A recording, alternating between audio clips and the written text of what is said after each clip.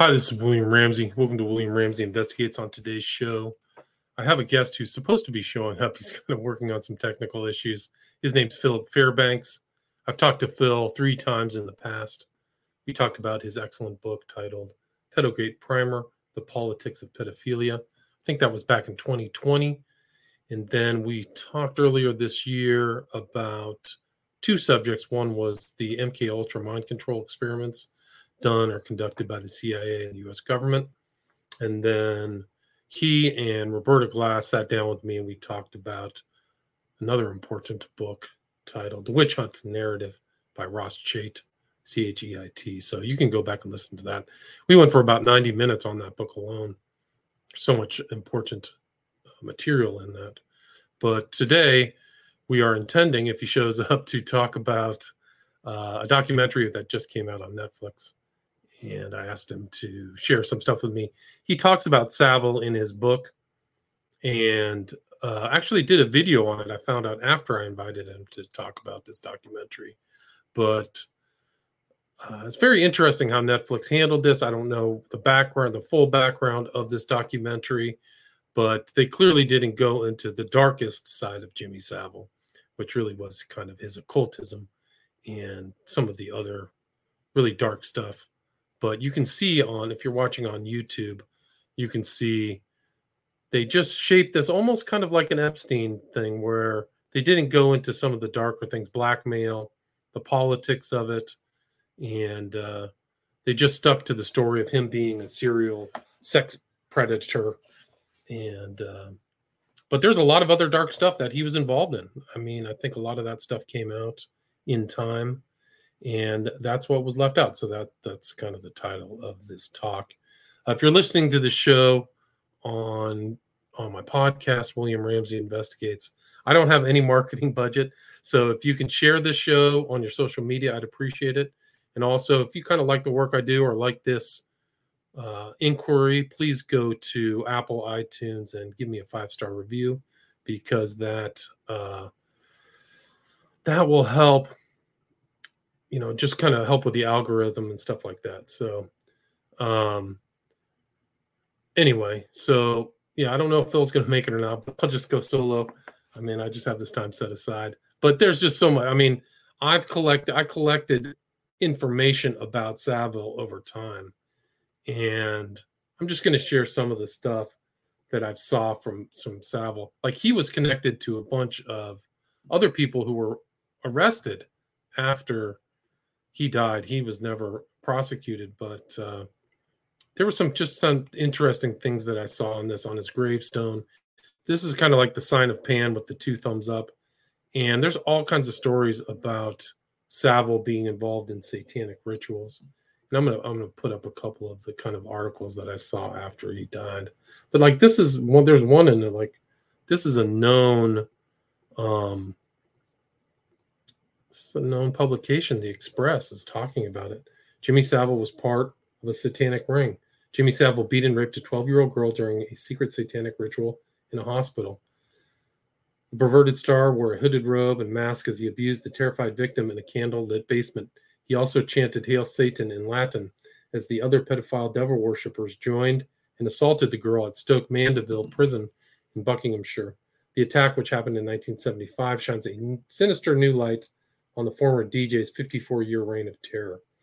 Savile, who died at age 84 in October 2011, is now Britain's worst sex offender after police revealed he preyed on at least 450 victims aged 8 to 47. The girl kept her torment hidden for nearly 20 years before finally opening up to therapist Valerie Sinison. She had been a patient at Stoke Mandeville, and they go into that in the documentary. They actually kind of go into Stoke Mandeville, where the actual lunatic ran the asylum. Like, he was making decisions. It was really incredible how much authority he had there. But I think that there was something there, like there was this other place that he went to called the Chamber. It had a ceremonial whipping post in the center of the room. The room was decorated with an occult-style pentagram and goat's head. And he always had this kind of phallic cigar there around. So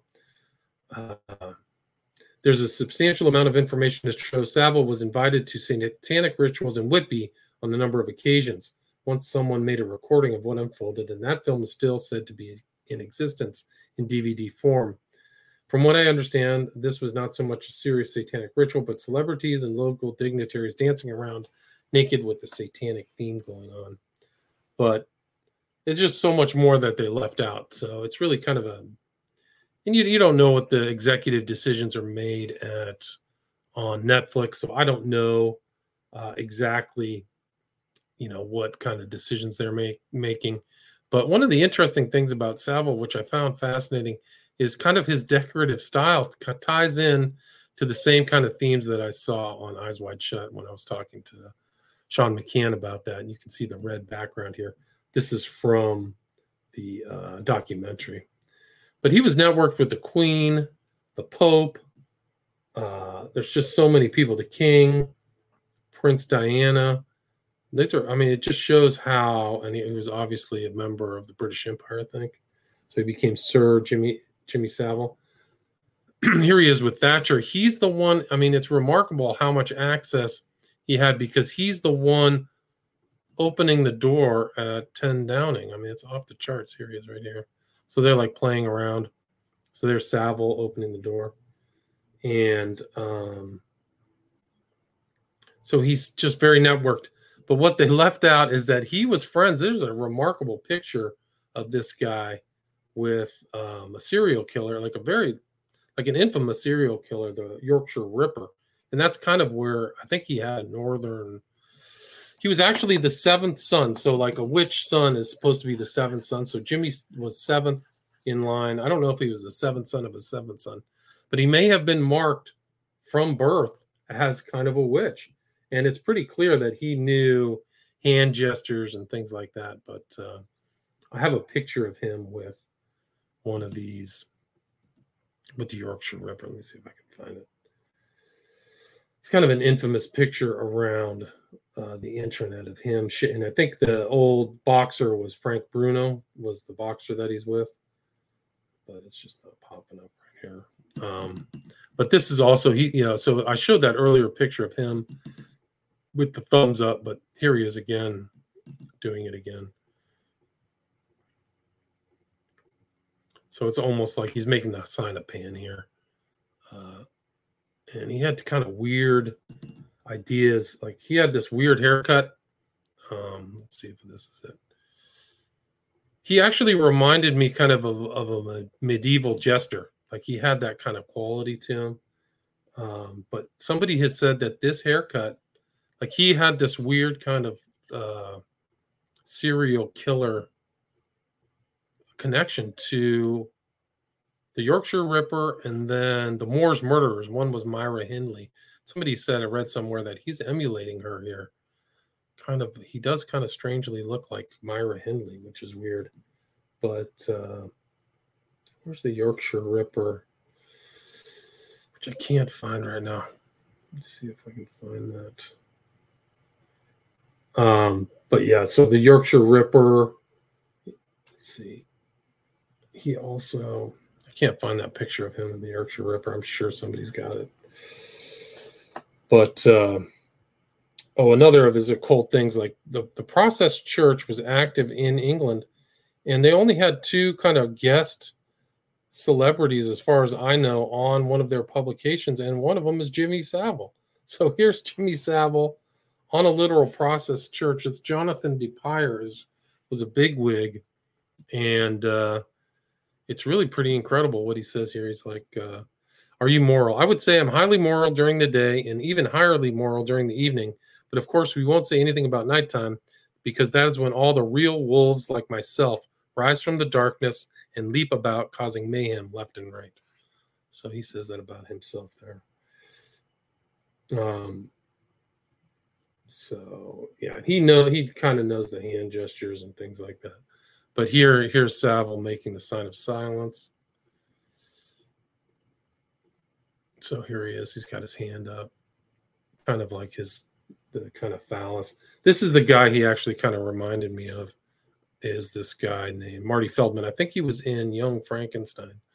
But he kind of had these kind of weird gestures he would do, like this guy, like he was copying him. Or Marty Feldman was copying him. I don't know. They were copying each other or something. but really strange. So here's Savile in some kind of weird druid cloak. I don't know if people have seen this. There's another one of him just wearing strange outfits.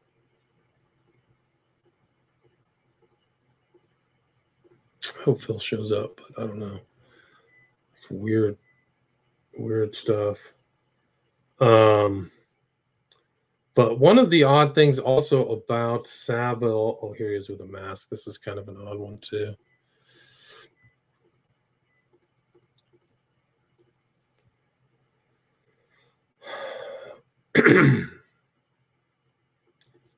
One of the strange things about Savile, he had this kind of country home up in the north of, I think it was in Scotland or something like that. But you can see him here in front of it. He's got his kind of trademark cigar. So he's gesturing for the public. But after he died, somebody went and defaced it. They went and put some graffiti on there calling Savile a beast. So that was pretty interesting. Let me see if I can find that picture.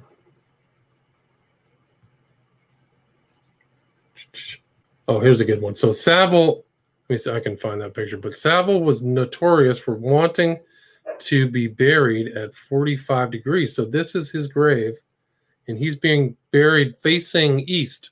So this is kind of a witch burial, and there's no doubt that this is some kind of this is an old engraving of a similar witch burial. Even though he was externally a Catholic, but yeah, there's no doubt that he was fully occult. And here's kind of Savile's. They wrote Jimmy the Beast on the side of his property up there. Here it is right here. So it's Jimmy the Beast. And just totally defaced it. Let's see this. Here it is right here. So there's Jimmy Savile. He had a tiny, kind of a small little place up there. But it was weird. They were saying inside the documentary that he was constantly moving around. He was constantly going to different places.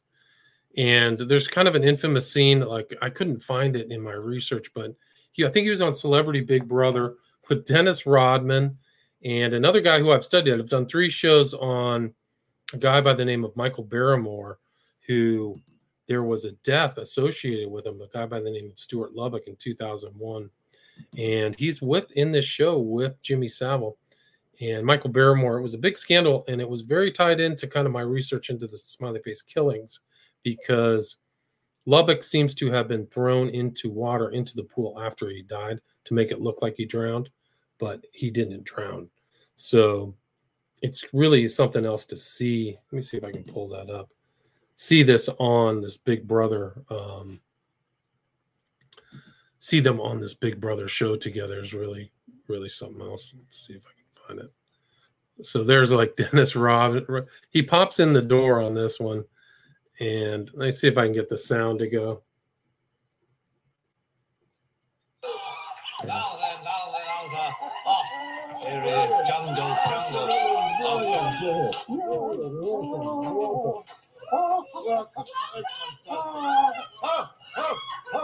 It's a champ. Wait, the champ. I have to see how big you are. Excuse me. That's on the text. Talking to Dennis Rodman. I want you to know that I have a violent temper, but you have nothing to fear from me. Thank you. Good morning. This is Tracy. This is the legendary Jimmy Savile. You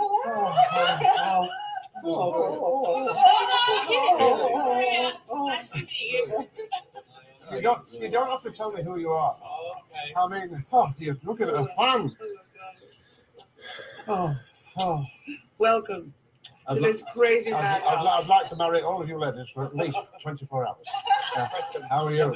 How are you? Good to see you. It's the big man. You have nothing to fear from me either. No, neither is he, neither is you. All right, then. Hello, hiya. I know that many fellas love you. but they don't love you with the sincerity and tenderness that I do.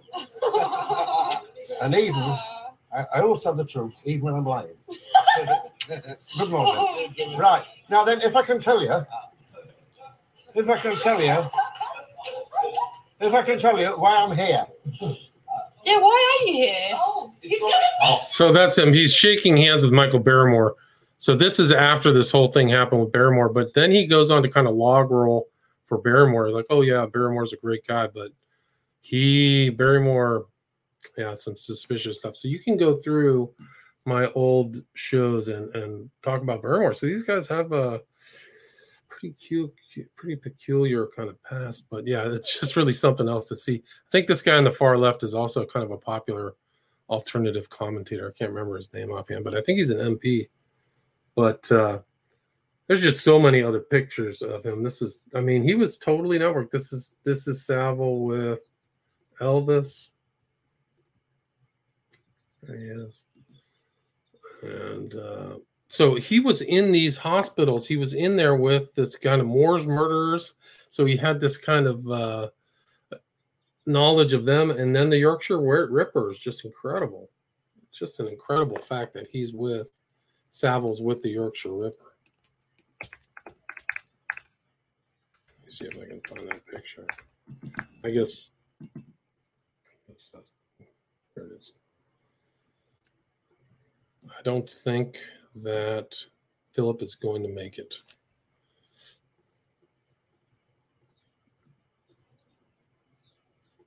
So this is a picture of Savile with, oh, there he is.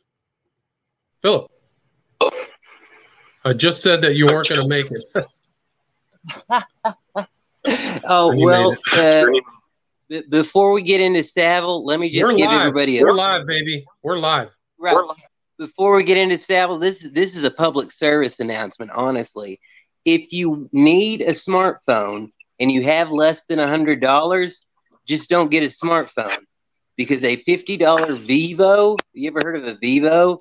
No. Like Chinese text comes up and 3/4 of the apps that I need literally cannot be downloaded on this machine. Oh, but it's got an Android, Fun Touch OS based on Android operating system, which is why it's literally, anyways, in between that and laptop dying on me again, I forgot it was Monday, Thursday yesterday. You know, I never did the whole Holy Week thing, being raised Baptist, but nothing was open to even get a replacement battery for the laptop that died on me for like the second time this year so far. But yes, I am here. Sarah said Serio, late but in earnest. Well, you are right on time because we're talking about Savile's relationship with the Moore's murderer and the Ripper, which I'm showing on screen if you can see it.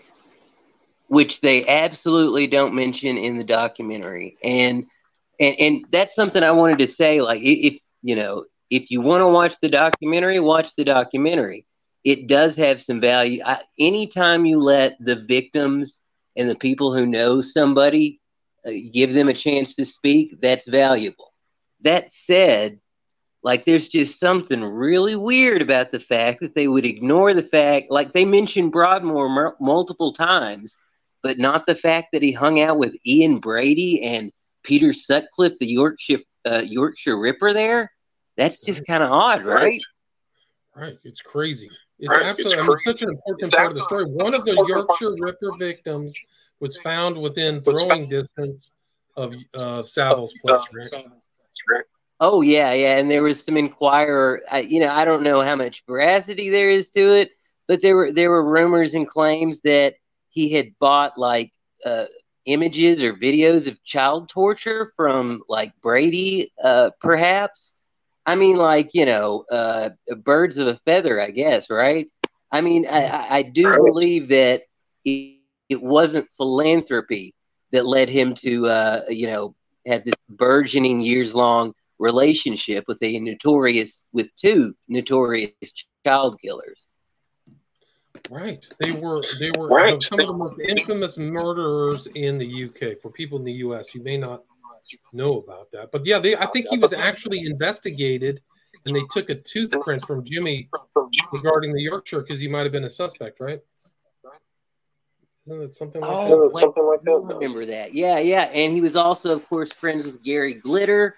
And, you know, when everything came out, they did a whole, you know, they did a big show of, there was Operation Hydrant and Operation Fairbank. Not Fairbanks, no relation. Also Operation U Tree. Do you remember that? In U Tree, yeah, there were like a half a dozen of what they called historical institutional abuse inquiries. But sadly, like even the cops were saying, like, yeah, we didn't know what we were doing. We didn't prepare our witnesses right, and I think that's putting it nicely. I mean, come on, we all know that the big reason why no Royals are busted from the Cleveland Street scandal on to Epstein, despite their very close proximity, I don't think it's just because the cops aren't trained well or are understaffed. Right. It's just incredible. And he was given a house at that hospital too, right? So like the lunatic was running the asylum. He literally, yeah. He was drugging people. Just incredible stuff. Another thing that they don't mention, literal necrophiliac. You know, because it was Broadmoor and the kids in the kids' hospital. And I have a feeling because, you know, like they asked him, you know, that's one clip they had in the documentary where it was like, well, you know, 20 minutes or 28 minutes is a gimmick, but if you do something for 25 years, you gotta love it. And it's like, yeah, no, I agree. You really loved necrophilia, raping kids, and, you know, I think he probably treated some people in Broadmoor pretty awfully too.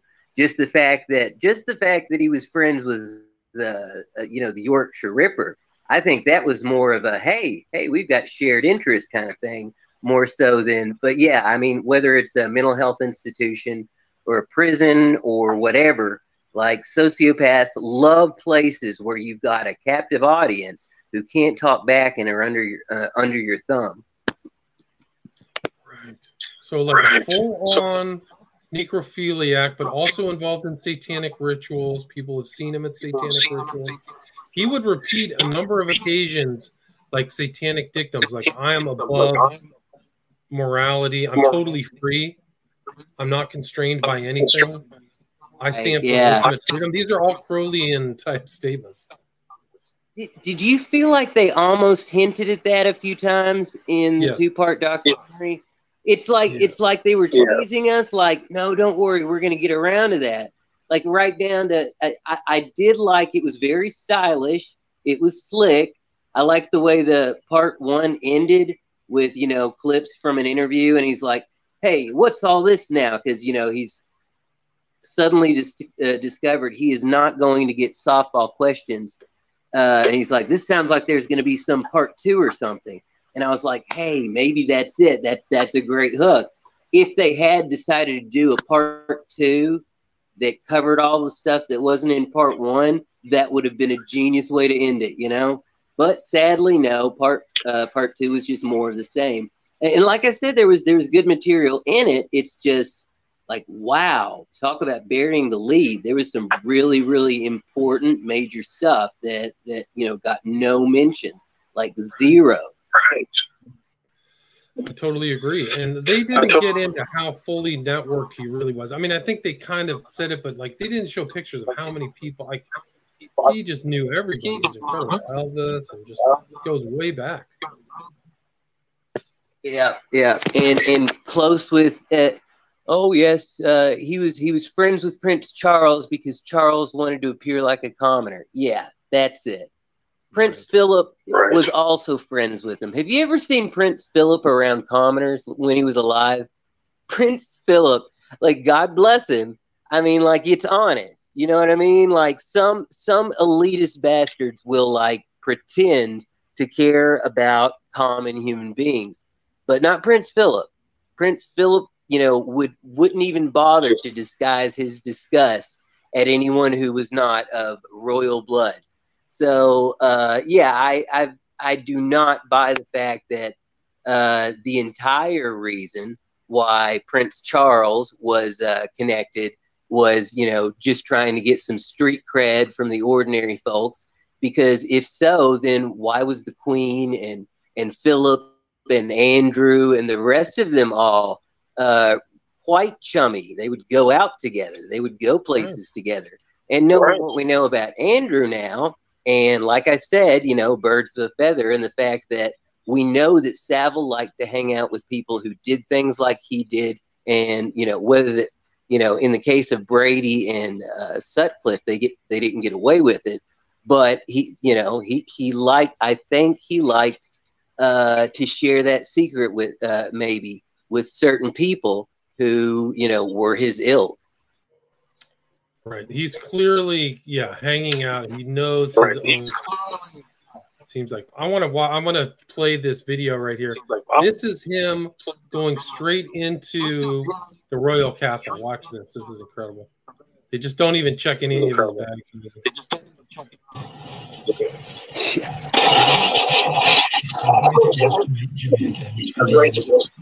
I remember so well. You when I was there, and you stood out to him. I remember so well taking him into the Palace of Westminster. I've taken many guests in over the years, but he's the only one who was simply waved through security. No airport-style scanner for him. And as we walked down the corridors, every few seconds, a policeman, a canteen worker, an MP would shout out, "Jimmy, hello, Jimmy. How's about that then, Jimmy?" He had everyone under his spell. And everyone fell for his trick. Portray him as he wanted, and he'd get away with anything. Hospitals have rules with patients and things like that. Well, because I'm dyslexic, I want to be. I don't understand rules. Here you go. Phil Hornby, former... He's constantly hinting at that. I don't understand rules. I don't understand that stuff. It's too much. That's what I want to be. That's good. And I'd heard another, I don't know if it was in this or somewhere else, where a lady was like, well, he would play dumb. He would play like he just didn't know any better. And people would be like, oh, okay, maybe he's simple. He was like, he literally would play simple sometimes, and people would play along with it. But yeah. And here he is in this kind of magic attire. He's making a magical gesture that means I'm initiated. When you put your arm in that kind of gesture, there's other. I've got Crowley doing that. I mean, it's yeah. Oh, that's like even that tiny little clip. That was like what, maybe 45 to 90-second clip, and mesmerized, under spell, trick. I mean, like it was. I mean, it after the part 2 started and was half over, and I started to realize, wait a minute, they are not going to get into any of this. It was like, then why did you constantly hint at that? Now, to be fair, a lot of the people who were saying things like, oh, he mesmerized people, he put people under a spell, he was like a Svengali, a lot of those were just folks who knew it. And I don't know, man. Like, what do you think about the guy that was his producer for 21 years?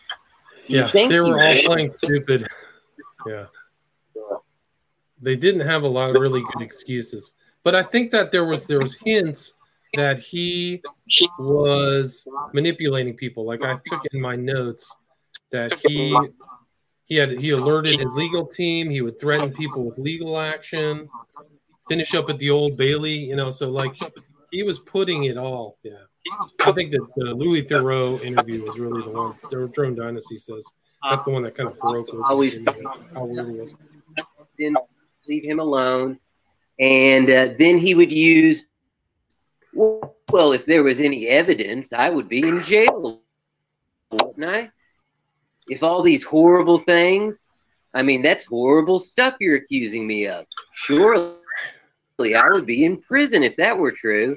Yeah, Same with Epstein, Right. No, sometimes you get.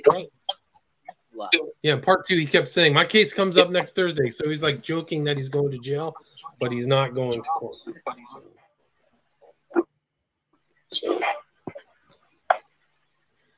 Yeah, really strange. I don't know. Maybe if next Thursday was a euphemism for Judgment Day, then he has had his trial. And I don't know. That was another thing that got me. The bit about how, like, what did they say? His hands were like knotted together as if he was desperately praying at the end of his death, because he was apparently raised like really strict Catholic religious. But I mean, like, so was Crowley.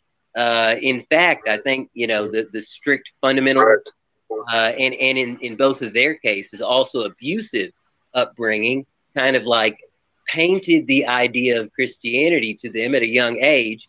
So I mean, like, if you got abusive parents who use the Bible to justify their abuse, yeah, I can see where you might get the idea that maybe, I don't know, maybe the devil's the good guy and everybody was lying.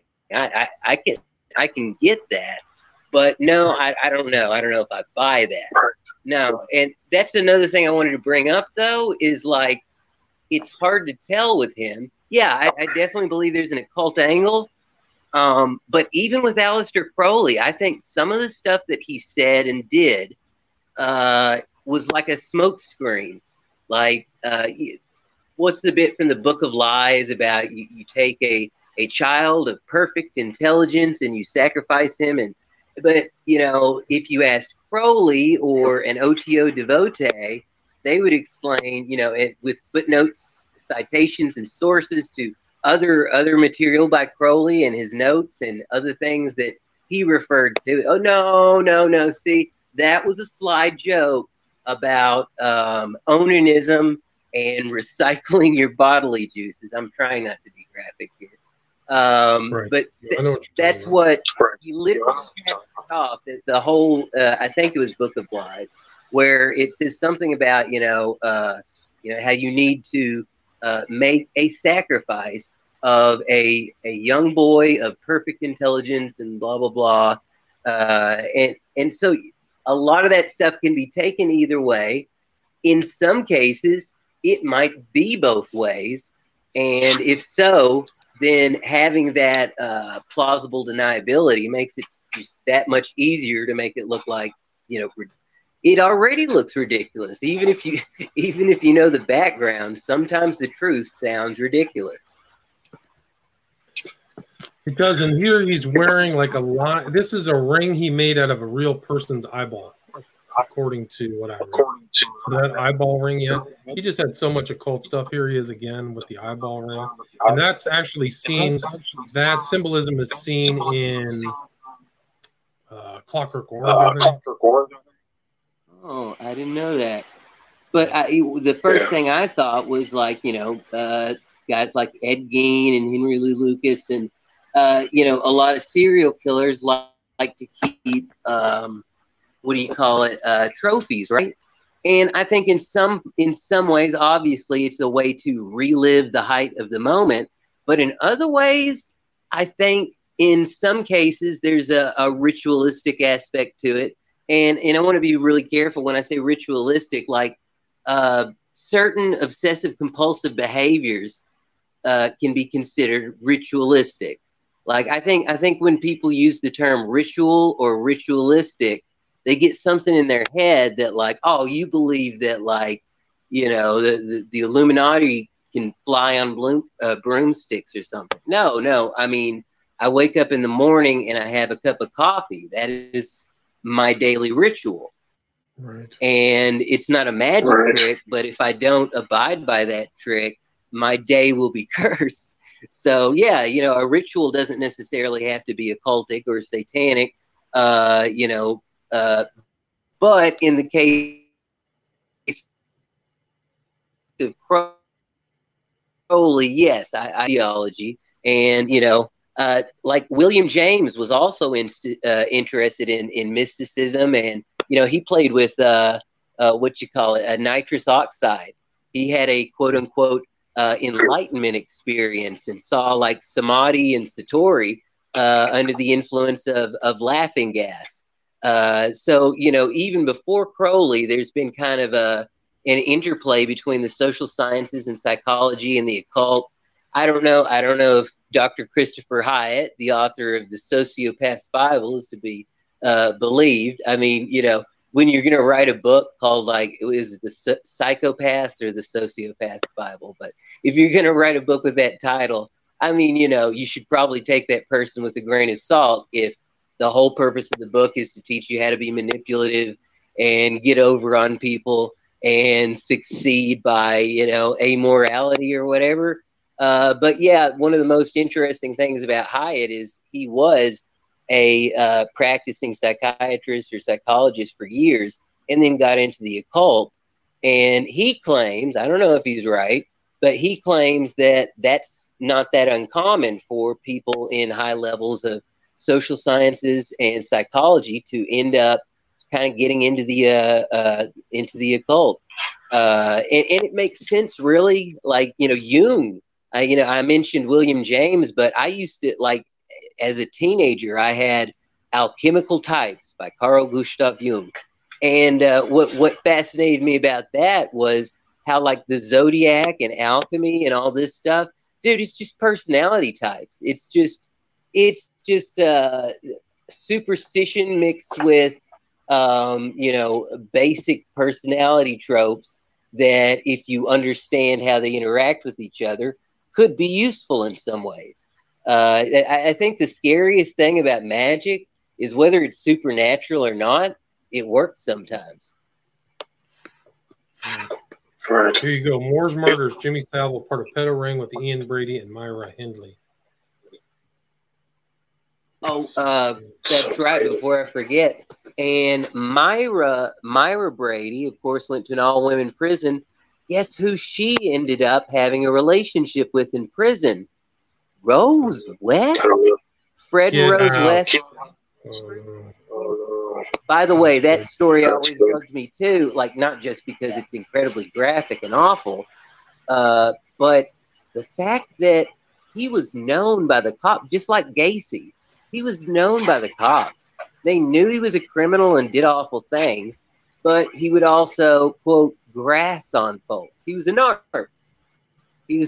So he got away, They liked the fact that he stayed, with an ear down to the ground when it came to crime and whatnot. So they used him. Right. So here's the highlight here. It is known that Savile visited them both inside. I believe they were in a rig of some sort. That's crazy. Yeah. I mean, like, they definitely at least bonded over shared interests, I'd say. Right. I mean, and I think he was alleged to might have killed a 12-year-old girl. Have you heard that, Savile? What's that? Have you heard that Savile maybe have been involved in the murder of a 12-year-old girl? Oh, I'm not sure if I'd heard that. I can't recall off the top of my head. But knowing that he, at the very least, raped terminal children, and some of them after their death and before their death, that's another thing that, the necrophilia, not once mentioned. Dude, why did he want to work at a children's hospital? It wasn't even just proximity to victims.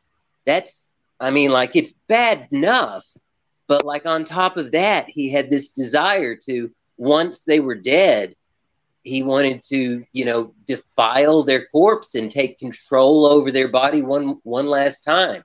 He was definitely a control freak. By the way, I see some comment about the VIP pedophile ring. It was at the Kincora thing. I remember, what was it? The ICPE or IPCE.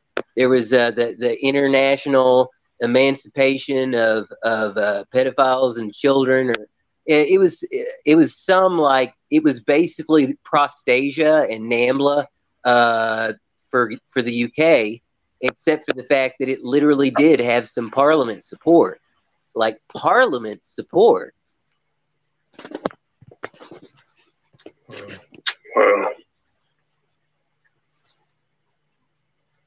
Myra Hindley exposed as a practicing witch. Who's a cult links lead to Jimmy Savile.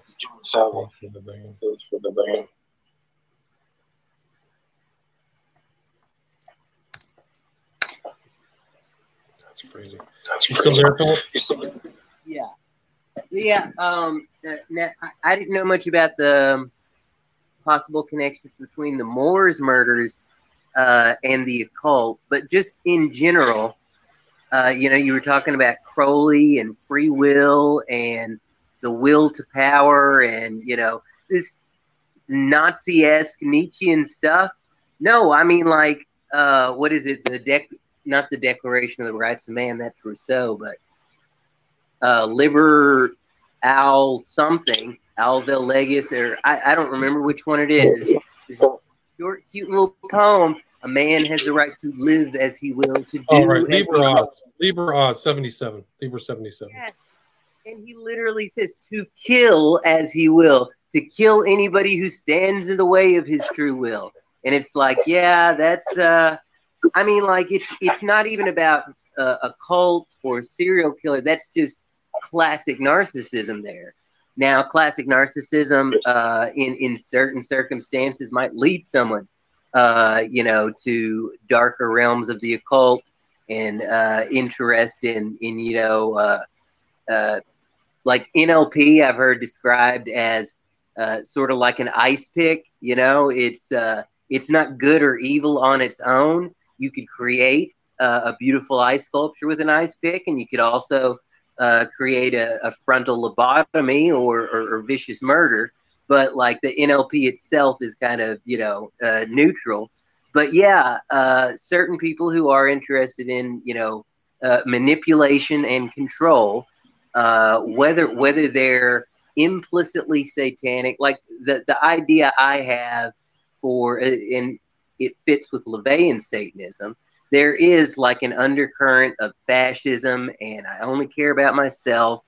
And the 80s, by the way, it wasn't until like I was, through the 80s, I lived through the 80s.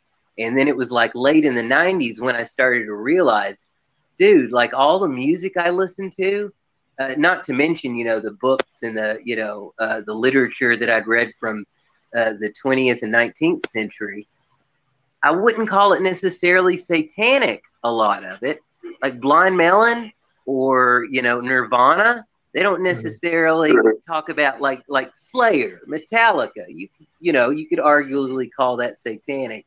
But not so much, Blind Melon or Stone Temple Pilots or Hole or Nirvana. But if you listen to their lyrics, it's, 80s American culture was consumerist, narcissistic, self-obsessed, and often interested in some really dark stuff. That Blind Melon song, Toes Across the Floor, about bestiality on the same album.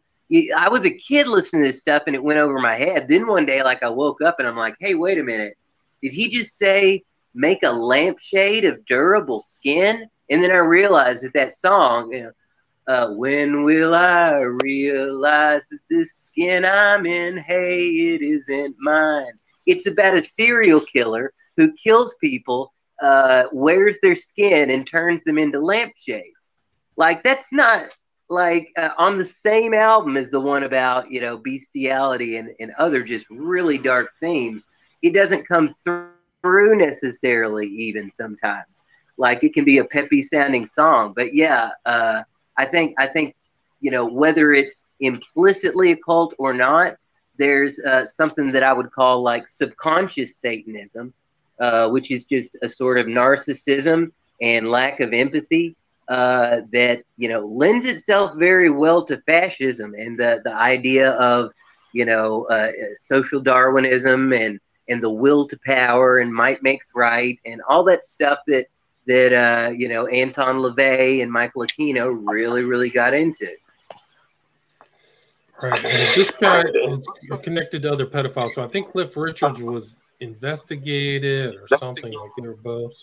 And then this Jill Dando murder. Have you ever heard of Jill Dando's murder and her tie to this whole network? Or her investigation into it? Name off the top of my head, I can't think of who it is, but she was a famous TV presenter in the UK who like was coming home and somebody shot her as she was going through her door, and people have tied it to her investigation into this kind of pedo network.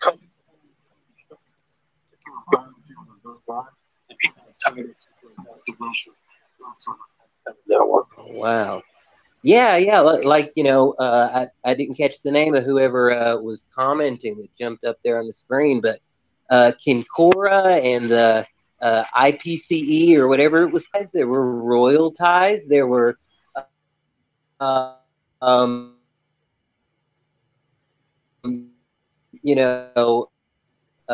of the videos that I was watching before I wrote Pedogate Primer, I think it's still online on YouTube. It's called 30 years or 40 years of nudge and wink jokes about Jimmy Savile. And it literally is just that. It goes all the way back to 1978. Bear in mind, most of these were live off the cuff stuff because the BBC does a lot of those, like game shows and presenter shows and stuff. And you can see where some of these guys, they'll start to talk and then they'll make it, he likes something about the Jimmel food.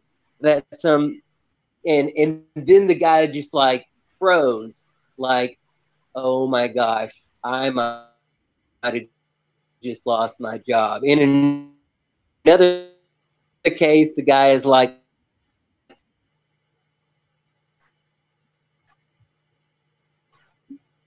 I think we just had some technical difficulties. I believe we went off the air in a few counties there. Apologize for the.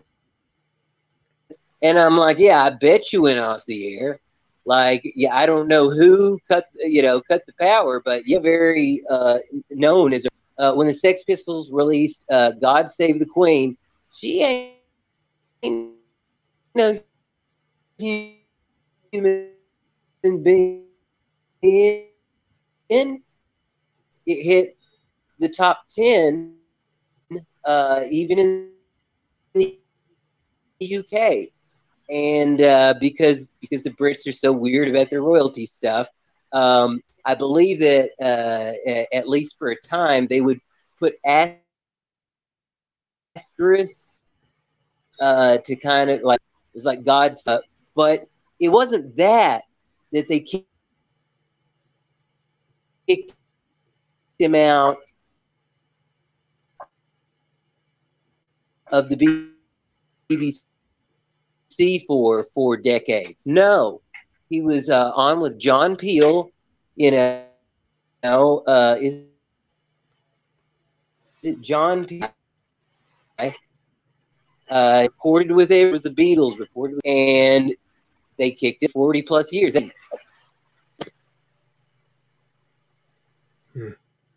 Yeah, the audio's not great, and I don't know what's going on. Phil, is there anything you'd like to add? I mean, where people can get your book, right?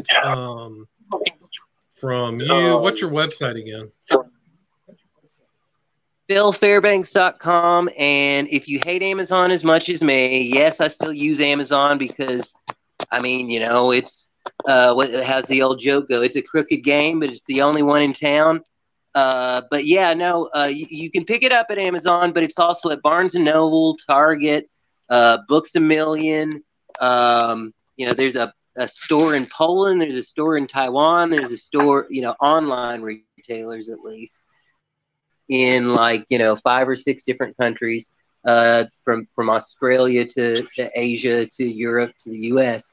So Pedogate Primer, the politics of pedophilia. But like I said, hit up PhilFairbanks.com and you can find all my contact info. If you can't afford a copy, I will send you a copy because, for this book especially, I knew it would happen eventually. I didn't think it would take almost 2 years, but like a couple of months ago, some guy, this guy is just cashing in on that whole Pizzagate and QAnon.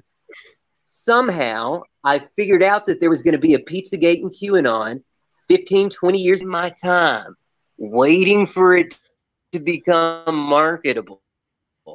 No, that's not at all the case. And that's, because I knew that somebody eventually would say that. I do always try and make sure to offer the book for free because, on a topic like that, that's the last thing you want to be accused of is being like a profiteer off of misery. But I do believe it is kind of an important book because I do try to steer away from the, too much conjecture. And because there's a lot of stuff that I believe may be so, but unless I have evidence to say it's so, I keep that to myself and, the occasional podcast. Right.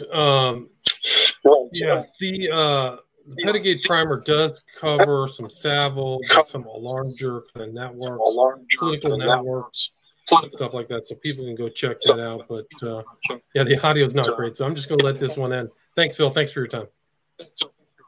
Oh, sorry about that, man. That's okay. Take care. Cheers. Until next time. That's okay.